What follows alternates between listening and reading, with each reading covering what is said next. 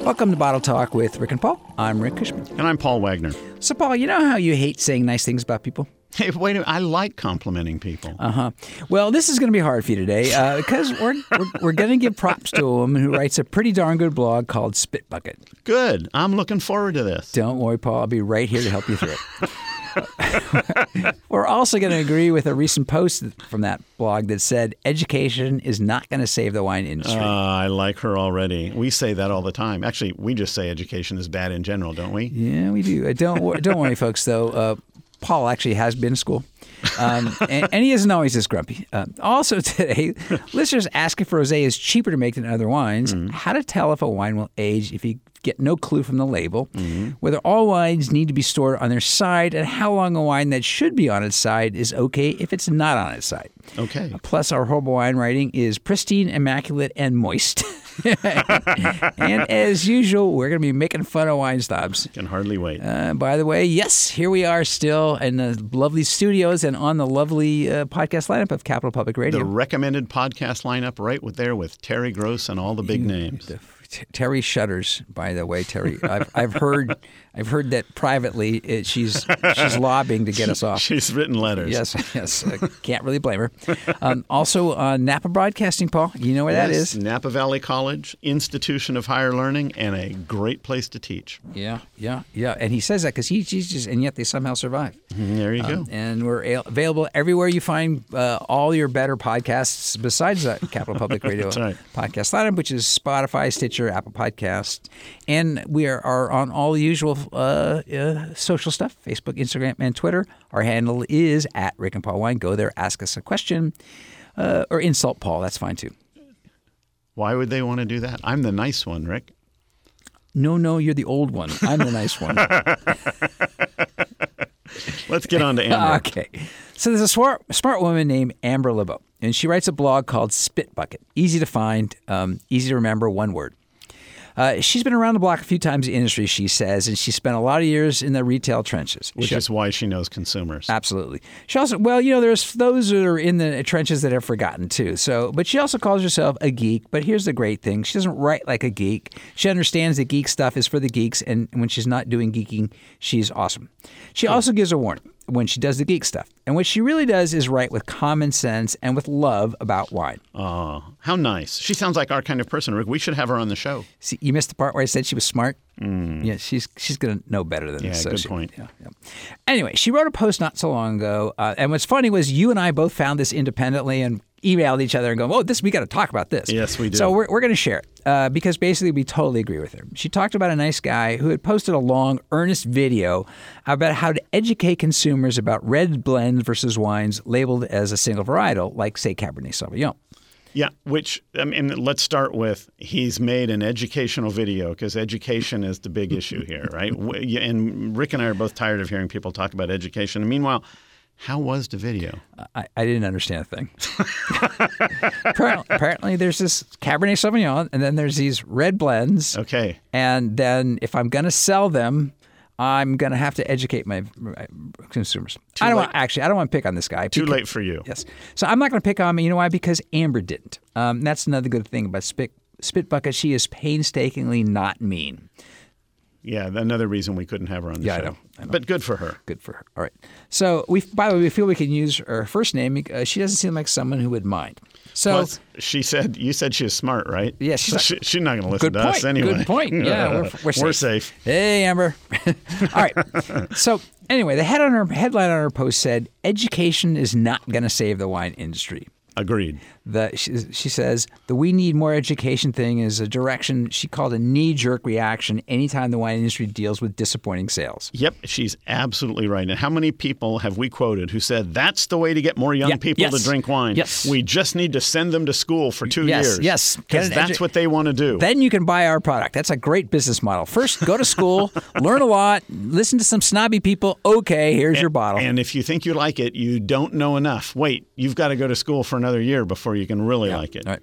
So I want to read a short piece from her post. She says, every single person reading this blog can think of sommeliers, wine stewards, and tasting room associates that they've encountered who've leaned a bit too hard on the wine education. Yep. While some of it can be driven by arrogance and snobbery, for most folks, it's more of an overextension of passion. When you love wine and what you do, it's hard not to want to share that and use your knowledge to encourage folks to try new things. That was, I'm sure, this is me now, but watching that video, I'm sure that was the guy. He loved it and he just wanted to share. Yeah. So this is her That's again. all he knew how to share. That's exactly right. So this is Amber again. That passion isn't bad. Wine education isn't bad, but it's imperative for anyone dealing with consumers to understand that education is not the engine that drives sales. It's service. I would say service and enthusiasm. Yeah. But okay, service. Yeah. The way to turn somebody into a customer is to treat them well. And treating them well does not mean picking up a piece of chalk and walking over to the blackboard. Yes. Yes, it does not. Yes. And use your pointer. And, Your pointer. Yeah, sit them down. That's right. Yeah, and at the end, you can give them a quiz. Yes. Yes. And so Amber uses the example of going to see a baseball game. Right? Some fans keep score. They're in every detail, every nuance. Right. Yep. But they most sit down folks, the third baseline. Is that what you're required to sit? Well, if you're serious, you want to be down close to field. I like it. If you're like me, you like to sit way the heck up high where it's really cheap. So you can drink? Yeah. Yeah. Yeah.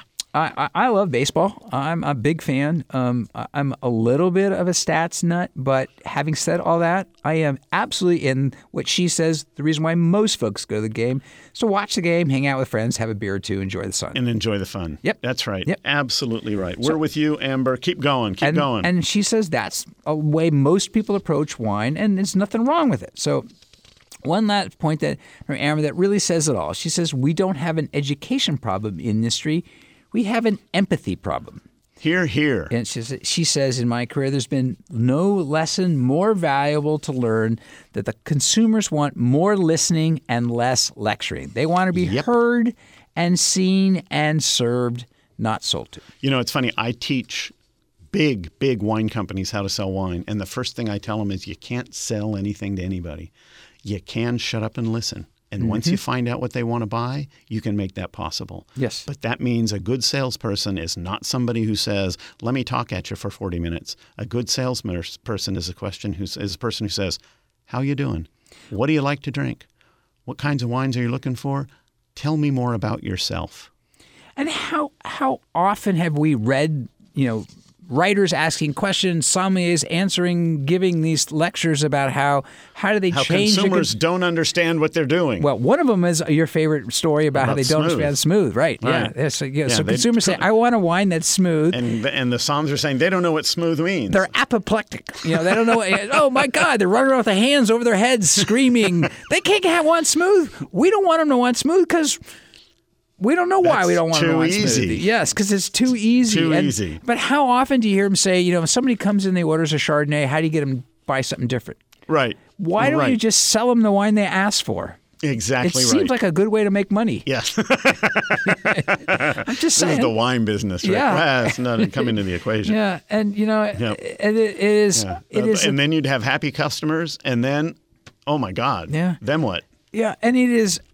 It is unfathomable in some ways how stuck on this that so many folks are. And, in a few of the comments, although most of the comments were her supportive, but we've seen these other debates about this very subject where people go on and on about how somebody's saying that we should listen to our customers. They don't understand wine. This is, we need to tell them these things. They need to know for sure that what the bricks should be when they pick. Meanwhile, at the Vancouver International Wine Festival, I hosted an event up there. Wait, so you're still lording? Here we are, a couple months later. I got invited back. Fine. You didn't. And I was asked to host on the Saturday, the last day. They have a series of sort of lunches and things around the city of Vancouver in these various restaurants. And my job was to host what was called a rosé brunch. We had 8 winemakers from 8 different parts of the world, and each one had brought a rosé, and we had a 3-course brunch, and there were 80 people at this brunch, and I would guess that 65 of them were women.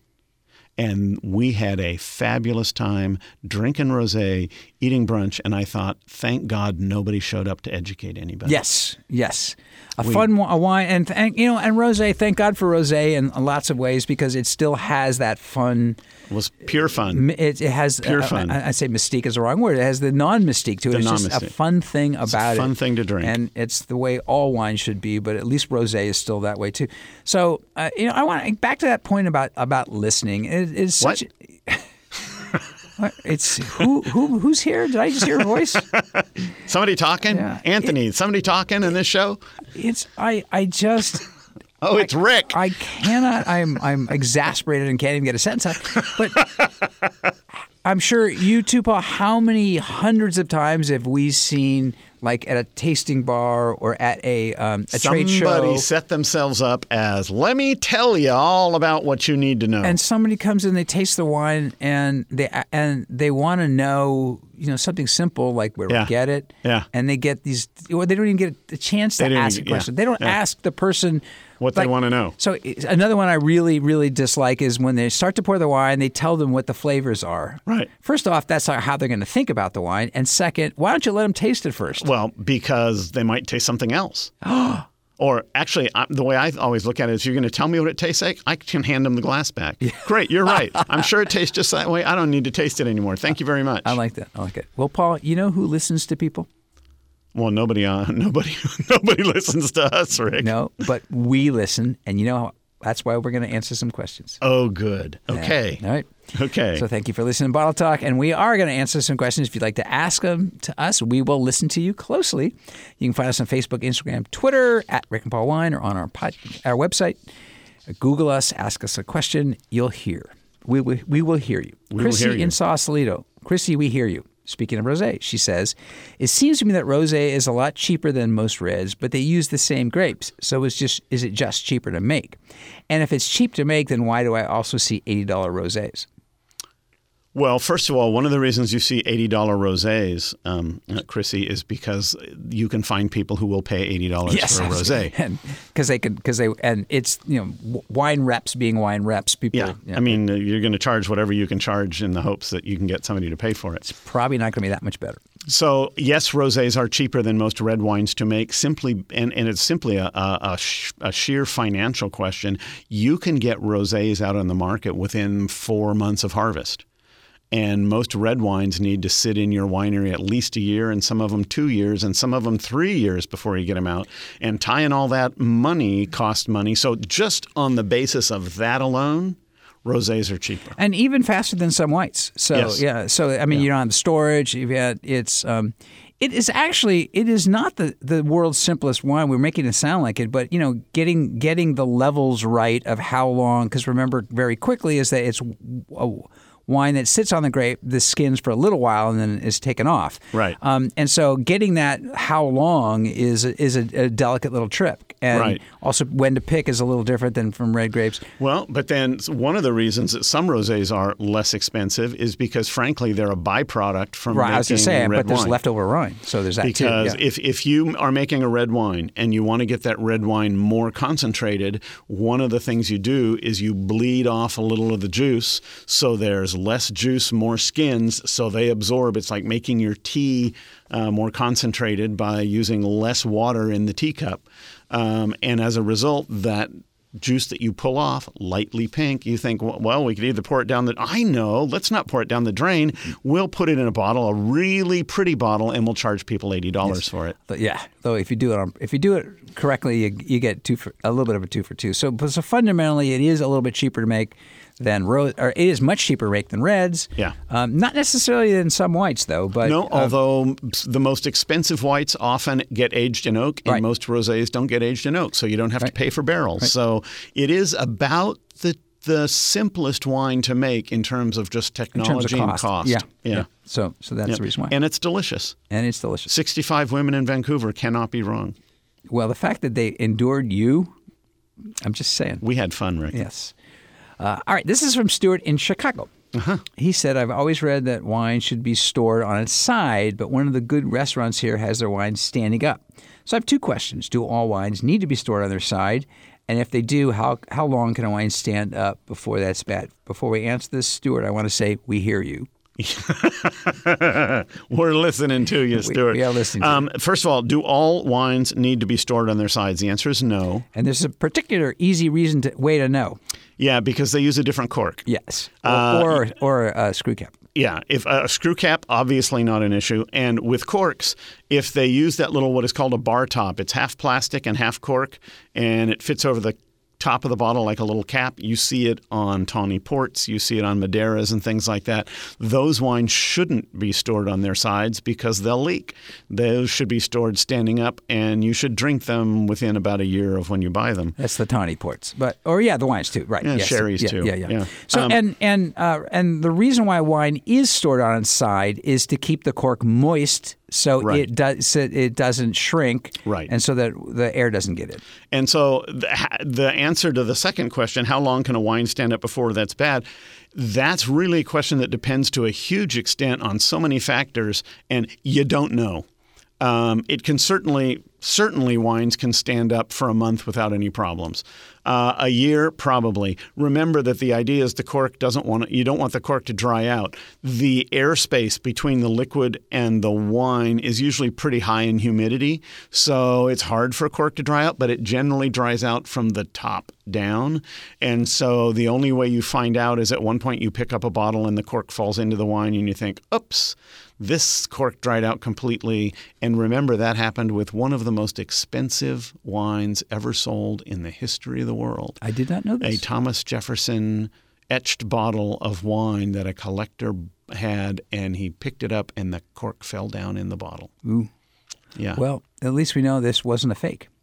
Well, maybe it was, or maybe it wasn't. Or maybe they faked it so well. He didn't get Thomas Jefferson. Thomas Jefferson did not reimburse him for the wine. I'll tell you that. As an aside, there were some fake Thomas Jefferson etched wines, but that's going down a different road. So anyway, generally wine should be stored on its side. But if you're in a restaurant and you're turning over bottles, most restaurants would like most of the wine in their restaurant to sell through in 60 days, 90 days, something like that. They try not to have wines sitting on their wine list for 2 or 3 years without selling. So you get a reasonable flow there, and it probably isn't an issue. And it's probably, if the wines you're seeing, they're probably wines that are up front for wine by the glass, or they expect to get them pretty quick, moving pretty fast. Right. There is one other thing you should look at, though, when wines are standing around a restaurant, which is what are they getting? Are they hot? Is there light? Well, there's another issue, which is many wineries provide display bottles to restaurants, and they're not really full of wine. Oh. And they're just to show off in the restaurant. Right. Often the wine's up front. Kind of like Rick. But I am kind of the show pony around here. Right. You just put him in the front of the restaurant, and people just walk in. I am a draw.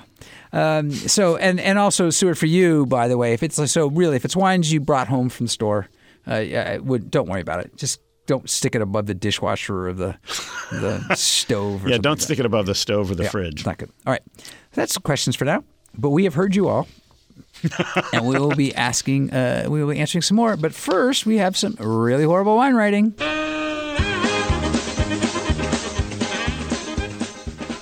Well, we've heard these writers too, Paul. Yes, we have. And sadly, we've even heard some wacky music there. Yes. Okay, here's one that's just wrong, Rick, okay? Can I just say it's wrong to the beginning? This slightly off dry on the palate and screams pyrazines on the nose without the VA that you might have imagined. Buoyed by ample fruit weight. Buoyed by weight. Right. Buoyed by weight. Right. Okay, light and moist. Pristine quince, your favorite crushed stone, yes. A crisp line of tangy peach, and a lingering limestone finish. Okay, I have no idea what a limestone finish is, but I will tell you that VA stands for volatile acidity and has nothing to do with pyrazines. Right. And why they think that you're going to have pyrazines and VA because they go together, they don't go together. Whoever wrote this doesn't know a thing about wine. And this screaming, screaming pyrazines on the nose as if that's like a thing, a good thing. Well, explain what that is. What is that? What is pyrazines in your nose, not in my nose. Yes, right. I liked buoyed by ample fruit weight. Yes, I like that one too. Because the weightier the fruit, the more you're going to buoyed. Buoyed by, right. So it's risen up by the heavy fruit. Boy, oh boy, oh also, boy. Light and moist. Light and moist. It sounds like an angel food cake. Yeah, it's sort of. Yeah. Okay. What do you have? I got one more. It's a pristine quince. How do you keep quince pristine. I like the lingering limestone. Yes. It's like somebody hit you in the back of the head with a rock, and the pain will still not go hurts, away. Right. So this one is toasty oak on the nose with prune and roasted dates. Ouch. I know. The Immaculate Minerale. This is for you, Paul. The Immaculate Minerality. I think there's a church in Sacramento called the Church of the Immaculate Minerality. There was never a mama or a papa mineral. It just came out of nowhere. This is great. It's really nice. As the wine shows, a good tension and sense of place. Oh, good. Okay. Red raspberry cordial and red and black fruits and a bouquet of chocolate box dominate a palate with suggestions of baked herbs and dried stone. Dried stone. Dried stone. So this one is not moist. No, this is not a moist stone. This is a dried stone. This is dried means that it sounds like the stone has been aged for a while. Yes. So it's in there with the So you think I'm thinking Grand Canyon? Yes. I'm thinking the stone's in like the cellar. Oh, okay. And it's just I still like the fact that it's gently on its side. The nose is prune and roasted dates. I'm sorry, that says to me this wine should have been. You got some. Remember we had a question not so long about bad wine. This sounds like we're headed down that road. That sounds like a bad wine. The Immaculate Minerality, dear Lord. The Church of Immaculate Minerality. All right. So, Rick, Paul, we got to start that church. I think rather than those horrible wine descriptions, I think we need to talk about some wines we do love. Excellent. I love you so. Yes. There are some good wines in the world, and we're going to recommend them. So I'm going to talk about wines from Tuscany.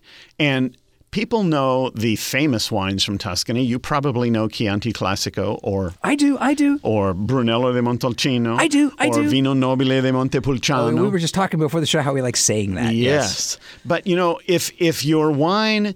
If you're a producer and your wine, either you make too much wine or some of the wine you make doesn't qualify for those higher end and very expensive wines, you can find in Tuscany simple red wine called Rosso Toscano, and some of them are really bright and fresh and delicious, and they're a great value. And I'm going to recommend the next time you walk into a wine shop, ask to see their Italian section, and in the midst of all of those big names, just look for a nice bottle of Rosso Toscano, go home, have a nice Italian dinner with Mama, and you will be happy.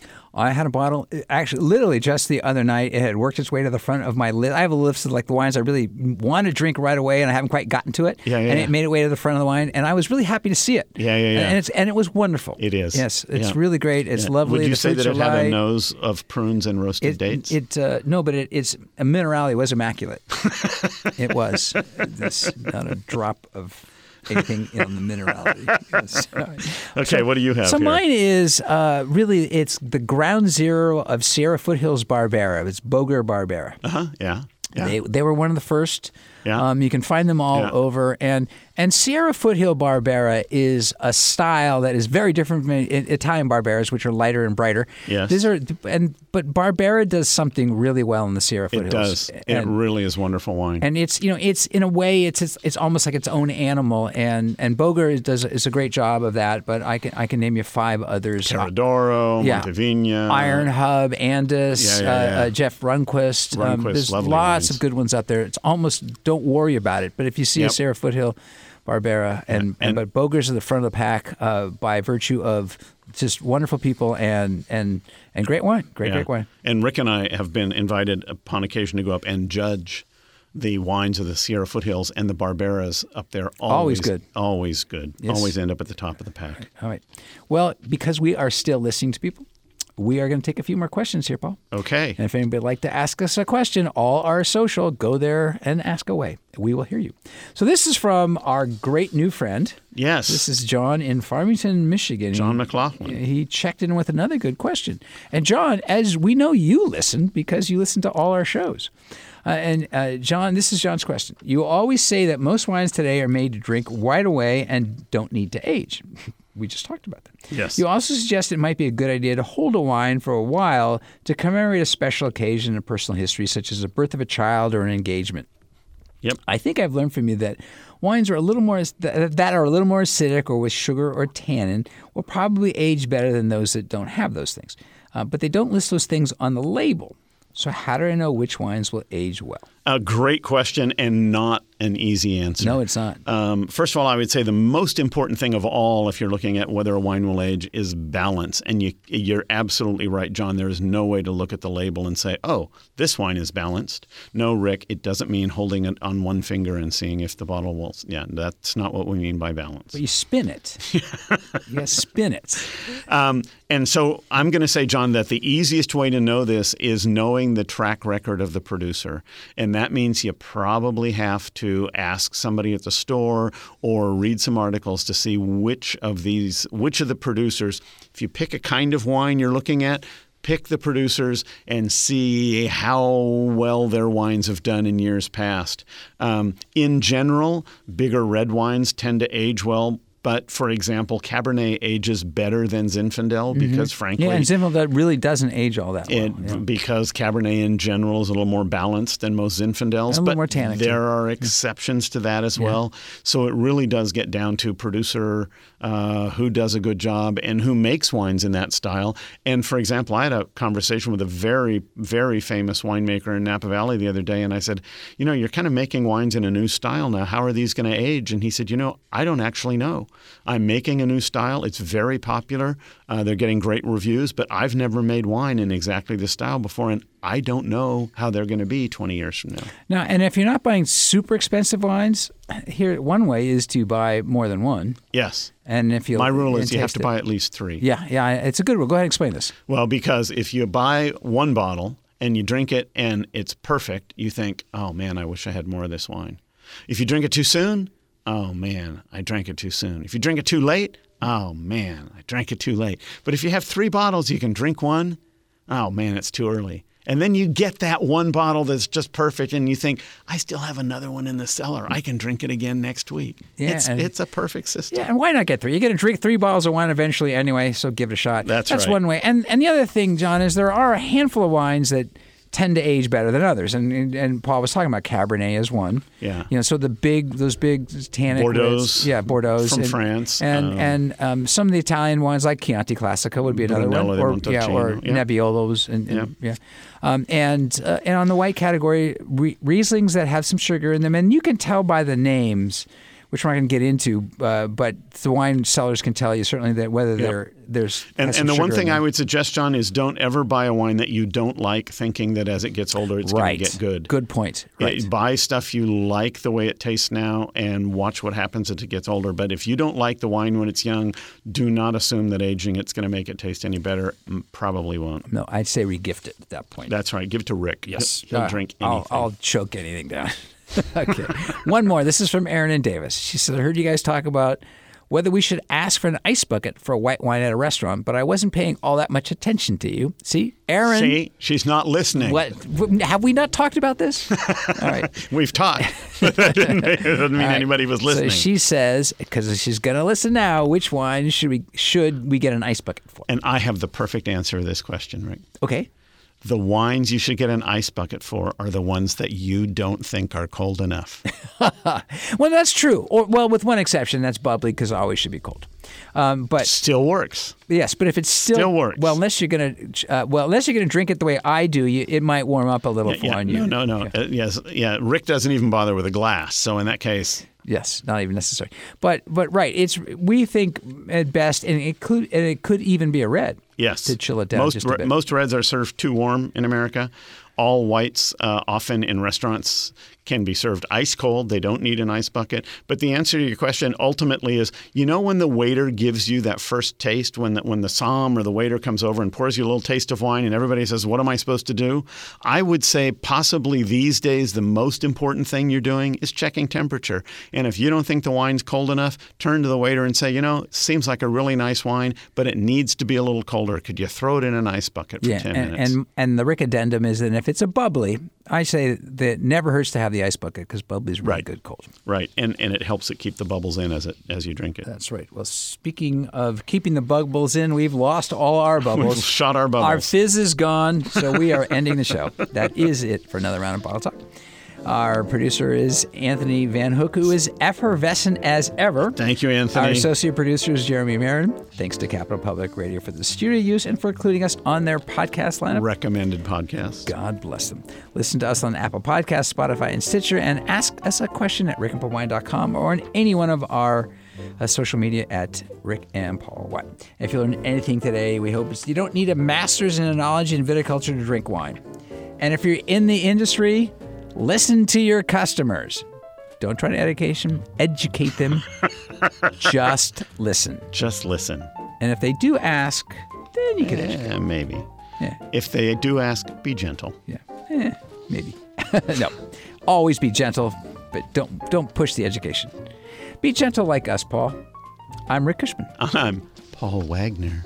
And remember, the best wines are the wines you drink with friends. Or with us. Especially us.